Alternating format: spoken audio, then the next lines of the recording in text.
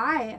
Welcome to You Asked, a brand new podcast where we, Katie and Matt, answer questions that we took from Ask Reddit. What's Ask Reddit, Katie? So, Ask Reddit is a subreddit, which is a user community on Reddit where people submit open ended questions and other users can reply with answers. Ask Reddit is the third most popular subreddit right now, and it has 34.5 million users. So tons of users on Ask Reddit. Somebody asks a question, and there are tons of responses, tons of comments, tons of wild discussion. Yeah. Definitely stupid questions, not invalid questions. All kinds of questions. That's amazing. And what is Reddit, I guess, for people that are maybe unfamiliar with Reddit in general? What is that? Sure, yeah. So Reddit it's a website, and it's a social news aggregation, web content, and discussion website. That's what Wikipedia calls it. And basically what that means is it's a collection of content that users interact with, and it's organized into subreddits, which are specific collections on specific things of content. So members are submitting content like text, links, images, and videos, and other users are voting them up or down and voting the content up or down, not the people, and commenting. So on every post, not every post, but most posts, there's tons of comments, tons of interaction. It's just a very interesting space on the internet. I use Reddit for a lot of things. I use it for news. I use it for funny videos. I use it for specific software features and things like that. So it's huge. Tons of people use it, and Ask Reddit is a subreddit of Reddit. That's amazing. So what we're going to do is we're going to pull from Ask Reddit weekly some questions that you and I find, funny ways that we could answer with one another. And we're going to release this podcast once a week for people to enjoy and hear our own sort of input on some of the funny questions or some of the questions that caught our eye out of Ask Reddit. That's exactly right. And you're getting our opinions only, not the rest of Reddit, which, in my opinion, is better. It's a mixed bag. It's a mixed bag in there. I mean, you got 34.5 million people that just follow this one stream. You're going to get all sorts of stuff in the comment threads. The comment threads are always filled with everything. Everything. You could follow a comment thread forever. Oh, yeah, for hours. You get locked on the couch just scrolling down the funny shit people say on that thing. It's always a good waste of time. So, with that, we're going to go into our first question, which was, what was easier before the internet? We've just been talking all about all of these people that exist and share everything and content create on the internet. We want to kind of think back onto what it was like pre-internet. I mean, I was born in the 80s, you were born in the 80s. We have little moments in time where we didn't exist, or where we did exist without internet. And interesting because we had very different upbringings. I grew up in a suburb of Toronto, and you grew up in a very rural town in Alberta. I spent a good chunk of time until I was 10 in Yellowknife, and then from Yellowknife to Athabasca, Alberta. Which is, it was a small town north of Edmonton. And access to the internet on the acreage where I was dial-up until I was 18, really, when I finally moved to Edmonton. I didn't really have access to the internet. That would have been like 2003. And when did you even get dial-up? I probably had dial-up connection. I want to say it was 14, maybe 15. But it was 24K or 27K. If the phone line, it was that old school one that had that atrocious sound. And I had that for a long time too, but I did get it earlier than you. I think I started probably having internet when I was about 12 or so, and it was we were getting free AOL trial CDs in the mail. Yeah. And it would give you 30 days of internet. You could sign up for the trial. And it was I felt like me at that age and everyone I knew, we were just trying to get more trials and extend the internet. And that's kind of what it was. It was like this patchwork of free trials to free trials. Just bouncing from one free trial to the next. Of That's amazing. crappy, slow internet that got interrupted when somebody picked up the phone. Whatever, but it was so cool, right? Like the novelty at the amazing. beginning, I remember it being like, this is amazing. MSN Messenger, like that's really what I remember using the internet. Even when I was a kid, I'd get on dial-up and I'd be just chilling on MSN Messenger, I love the chatting internet with right buddies, from the trying to find beginning. pictures that would take like 40 minutes to load. Preposterous. I loved it. I like trying to like build a website and stuff like that. Mhm. I thought was so cool. I was young enough. I was building a website about about yo-yos. That's amazing. But I probably liked yo-yos, maybe a little. There was a time A little when older we than were childhood. when we were a kid that yo-yos kind of came back around. I remember I Yeah. got a yo-yo when I was like a teenager, and my uncle thought they were cool, and he like showed me how to sleep a yo-yo, and it blew my mind. And Yeah. then it was like, oh, I could try and do these tricks and I was into doing string tricks, like Yeah. making it sleep and then make a triangle. an Eiffel Tower. Yeah, an Eiffel Tower. Jamaican Well, you were flag. legit. You were legit. So I think we got our first computer. Like I remember being a really little kid, and we had a computer for like those green screen ones where you put the actual floppy disk in it. I think we Yeah. had something like that for a while. Those never were able to connect to, I don't think, the internet. Not in the way that we understand the internet or I understand That's a what good the internet question. is. I think the first computers that were connecting to the internet had at least a hard drive disk, Yeah. maybe even a CD-ROM. So I don't know. The That's first total computer that I speculation. remember hooking up to the internet was this old compact Presario, and I'm fairly confident that we got it because we won a raffle where we won a boat, and we're like, "What the hell are we gonna do with this boat? We live on a farm. We don't, yeah, we live on an acreage. There's like we don't need a boat." And we got like $2,000 for it, and then we Awesome prize. we bought like a computer instead, and we bought this compact Presario that I'm sure if we look up the specs now, it's just like absolute garbage. But yeah, I remember. Can you we imagine got right it. now if we won a boat and we try and trade it for a computer? No way! No way! I want that boat. Let's get on that boat. We got the internet. So all that to bring it back, like what was easier before the internet? And I really think that getting away with like bullshit, like being that person that may have an answer, if you can just answer it confidently and convince people that that's the right thing, people back in the day didn't have at least the quick access to fact check that sort of stuff. So I feel like being able to bullshit and being that sort of 100%. It's way harder now. yeah. I feel like now there's no opportunity to just leave it as like, what? I guess you must be right. It's like, no. No, we can find I out. have all the tools to prove you wrong. I'll Yeah, find out. Yeah. We can make sure. Let me pull this thing out of my pocket. Getting away with bullshit is definitely harder with the internet. There's so much more information. But I do think that all of the additional information that's available also can kind of perpetuate some bullshit as well. Because it's easy to find so many opinions that some of them are going to support an opinion that's even bullshit. Oh, and so many people don't understand how to like actually search stuff on the internet because there's like you can if you search something a certain way, you're going to just validate your question rather than find an answer, right? So like you can prove anything correct on the internet. Like on the internet the Exactly. earth is flat, which is preposterous. But if you If you- don't if you understand search how to hard search enough. or if you're innocent enough and you like is the earth flat, if you go into Google, is the earth flat, like it's not just going to be like all of these different scientific papers talking about how the earth is round and all. It's going to try and take those things, those keywords that you punched in, and show you articles like that. It'll probably have some evidence that the earth is round within that, It better. but this is just like a placeholder. The earth Yeah. is flat as a placeholder for Yeah, of any course, other of course. bullshit that you may try to validate. I think if you don't know how to ask the internet the right question, the internet is just going to give you every answer that you want it to give you if you propose it the wrong way, right? And I think that's like, a really good way of putting it. yeah, and that means getting away with bullshit as far as like the individual, like me being able to be at a cocktail party and tell you that I threw 300 yards in one NFL game and someone's like, oh my God, he's using the NFL, it's crazy.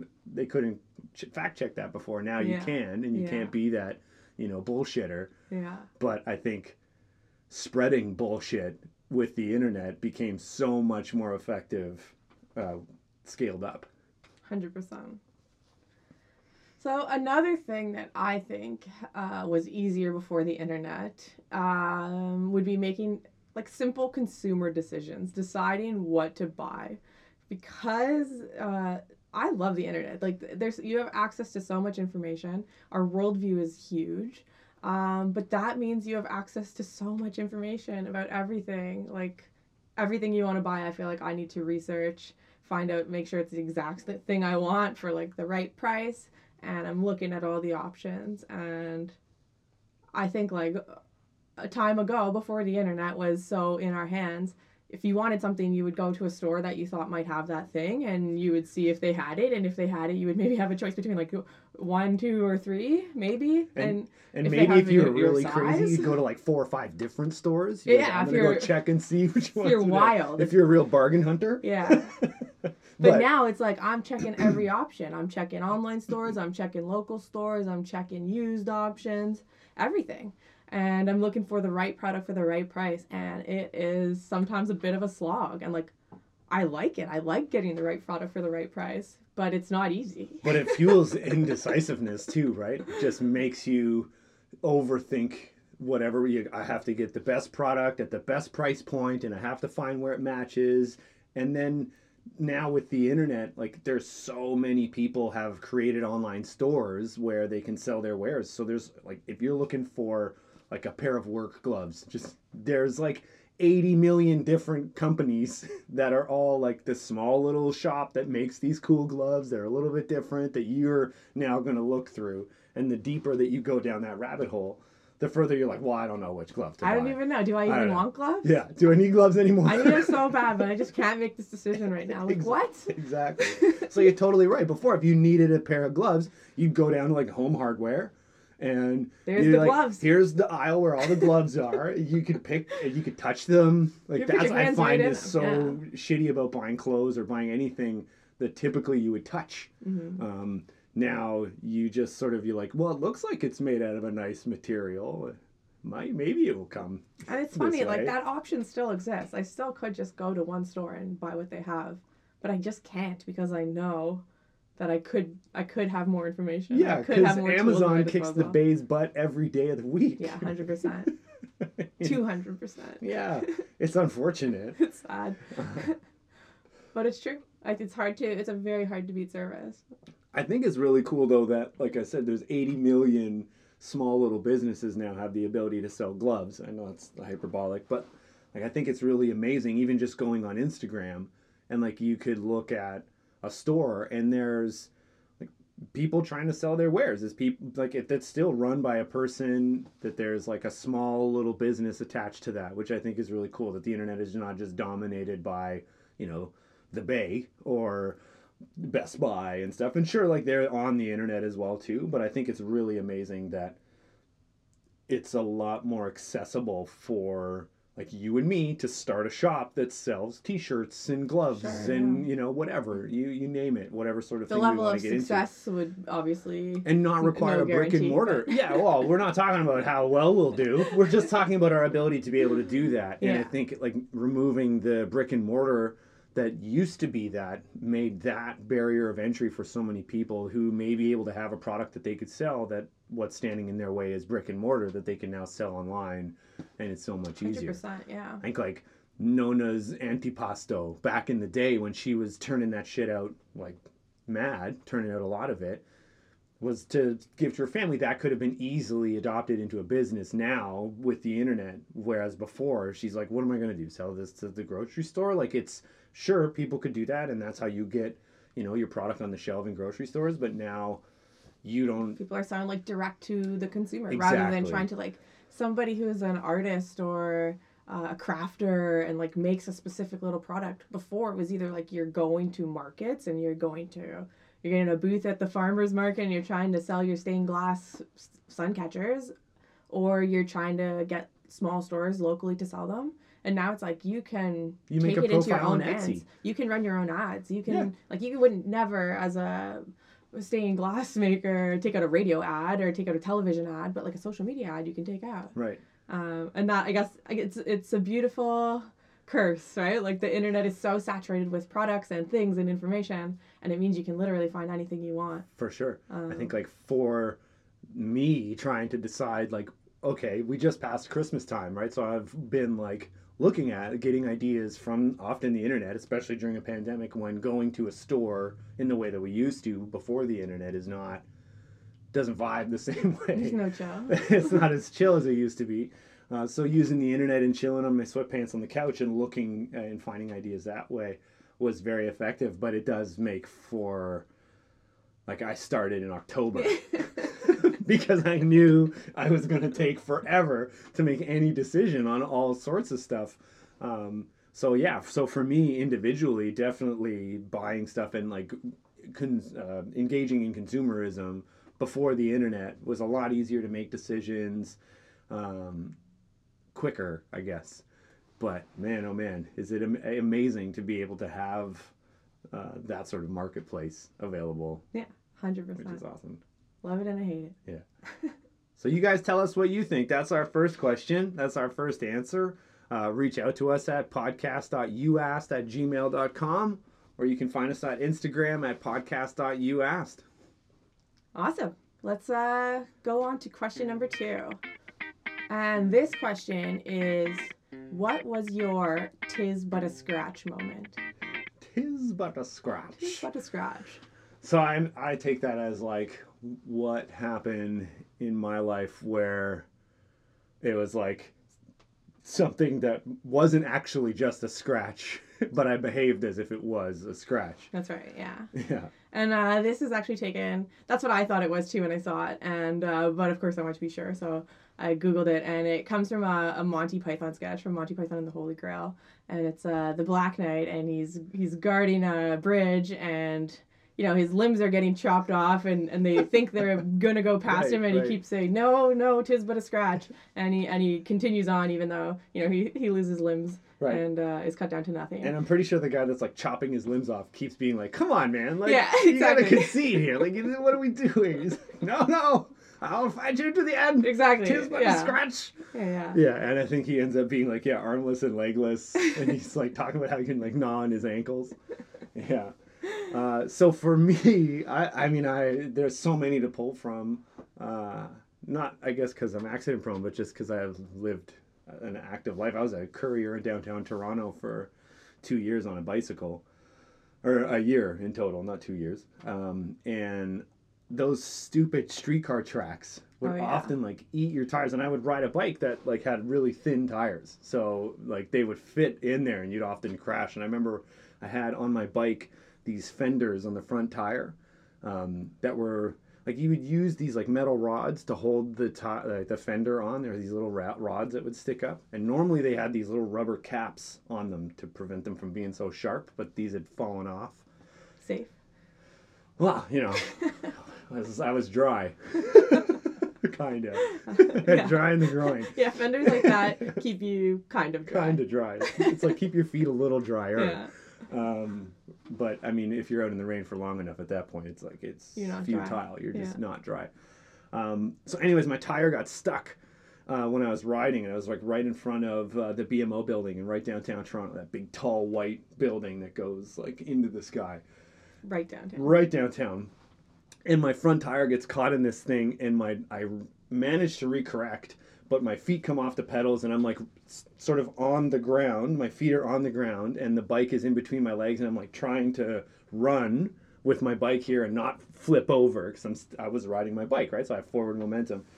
I end up stopping. I'm like, whew, okay. And I look, and in my leg, these spikes that are coming up, like the rods that are holding the fender, had gone like through my leg and across, like out, not like really punctured my leg, but like had created a sizable puncture in the side of my leg and was like bleeding down my leg. So I'm like, oh, I don't really feel this.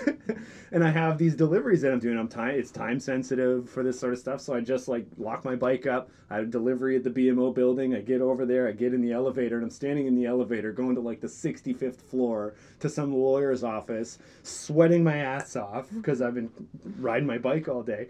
And I got blood just dripping down my leg. And there's all these people crowding around me that are wearing like business suits people. and just dressed nicely. And I'm just haggard, and it's like I remember people were looking like, "Are you bleeding there? Hey?" Like I was like, "I know, Yeah, it's yeah. fine." Like Tis but a scratch. Tis but a scratch. Don't worry. These guys are like all trying to crowd away from me, so I don't get any of this dirty Sweaty bike courier's blood all over my fresh Armani suit.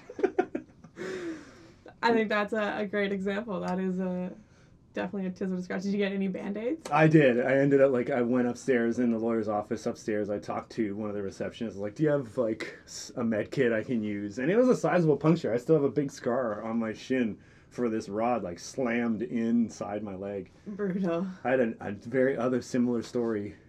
So many as a bike courier, that story. There was another one where it was the same thing, but I had slammed my knee into my handlebars and they had sliced open my knee, and my kneecap was exposed. I probably needed stitches, but I went in. I got in another elevator. This elevator was across from City Hall in downtown Toronto. Again, I'm just standing there, people on beautiful suits dressed for business, and I'm bleeding down my leg. Was that a streetcar track as well?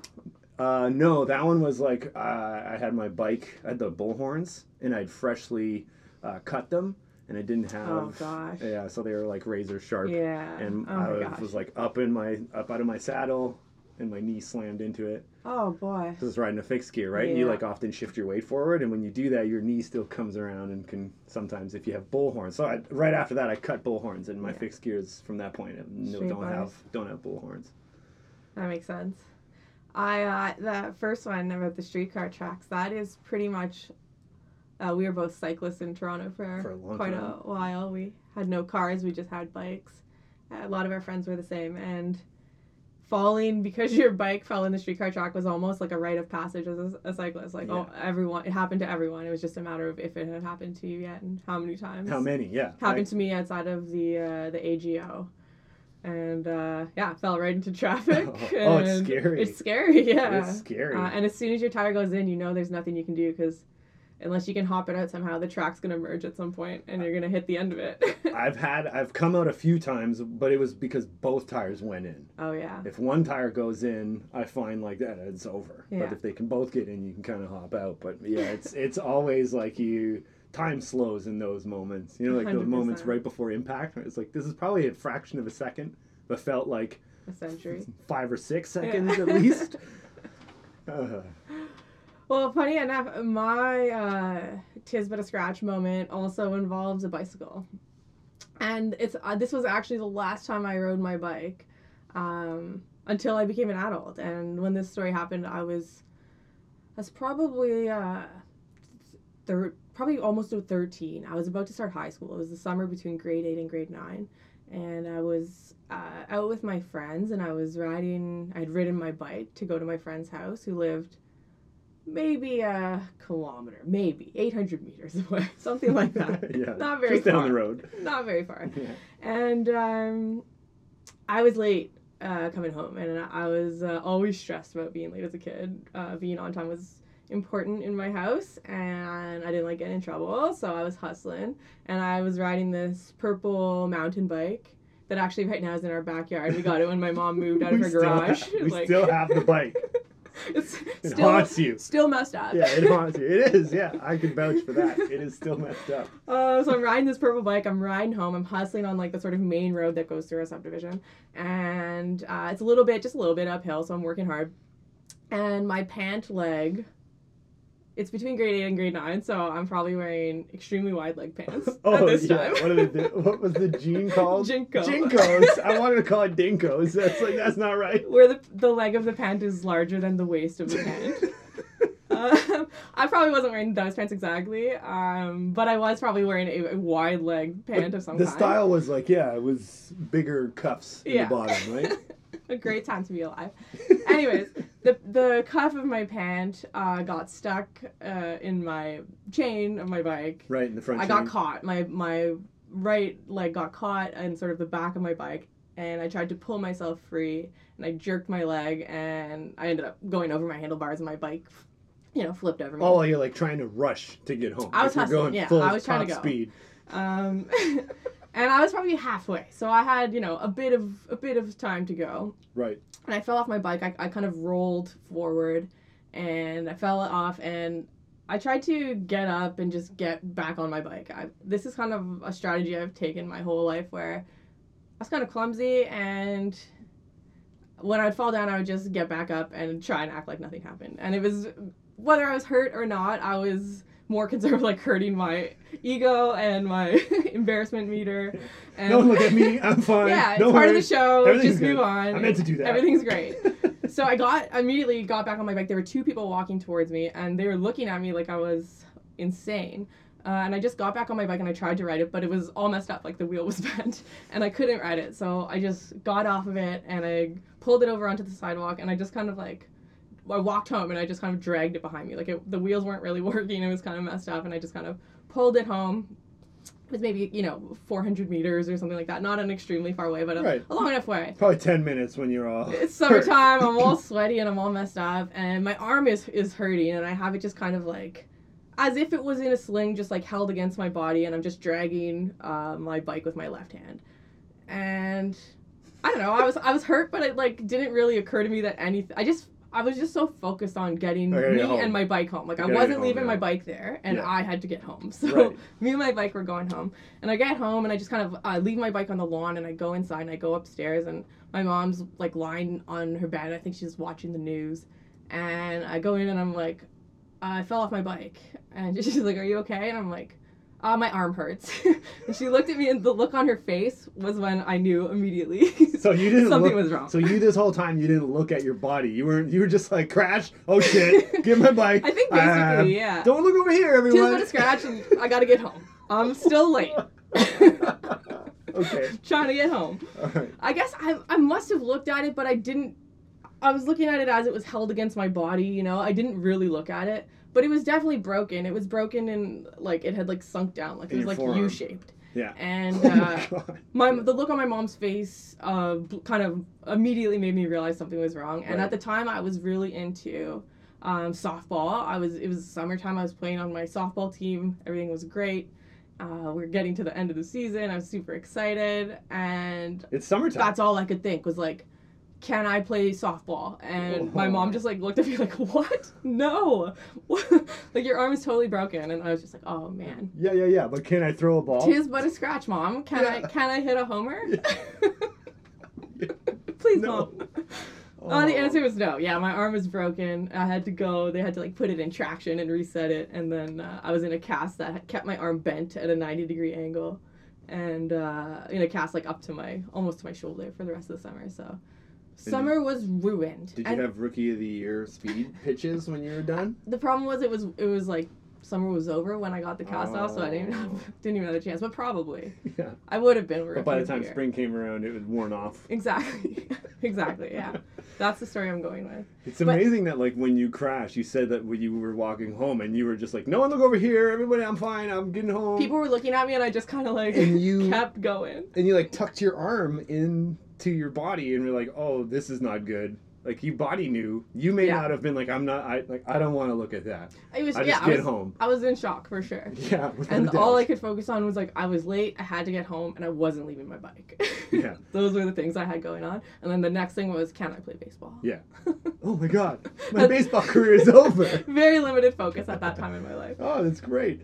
And that was actually the last time I rode a bike. I was going into high school, and I just never rode a bike again until I was in like second year university. And I rode my roommate's bike on Halloween because we ran out of candy, and they were like, "Go, you can get more candy." Go to the store, yeah.